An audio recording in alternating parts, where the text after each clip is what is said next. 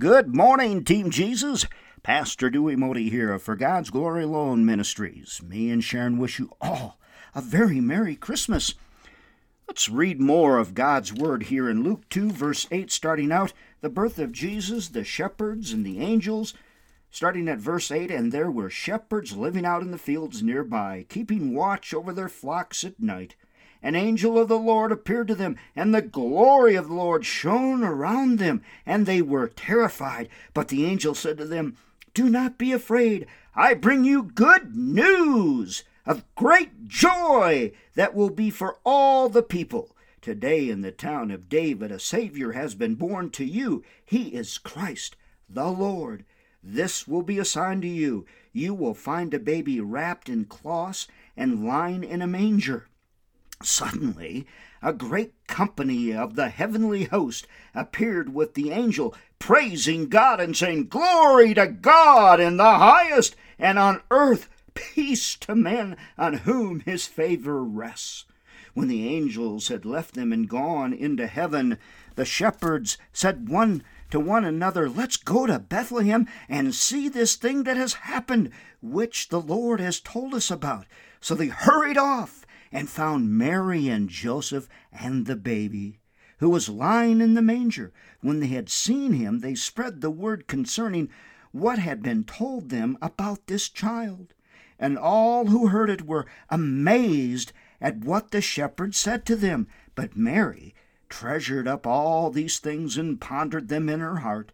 The shepherds returned, glorifying and praising God for all the things they had heard and seen, which were just as they had been told.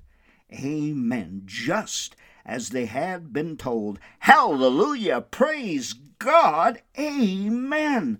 The birth of Jesus.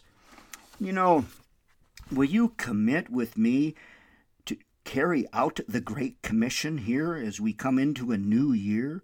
To build bridges of love and trust with the lost, to help bring them into the kingdom of God, to be soul savers for Jesus. You know, God's word is always true, but sometimes it comes across as confrontational, and people get mad about that at times. One truth that's often considered challenging is the way God describes the desperate state of those who are without Jesus.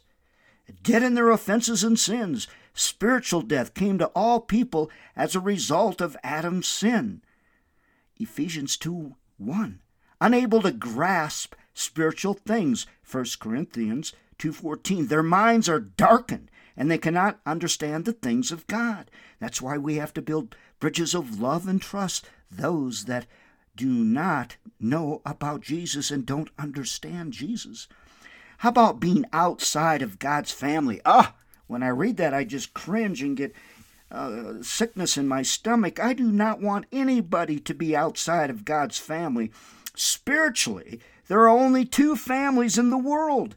We need to preach this more in love, but also saving people's souls. There's the family of God and the family of Satan.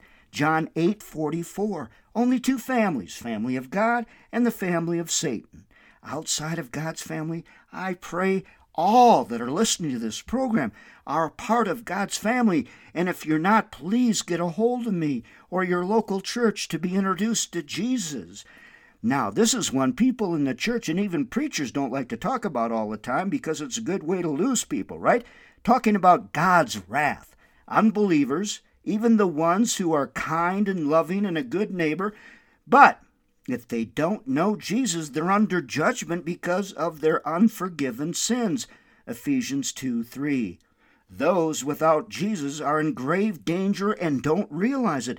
They need to hear the bad news before they can see their need for a Savior. So find a way, folks, to carefully give them these hard truths and explain how they can be rescued. Through faith in the saving work of Jesus Christ on their behalf, they can escape God's wrath.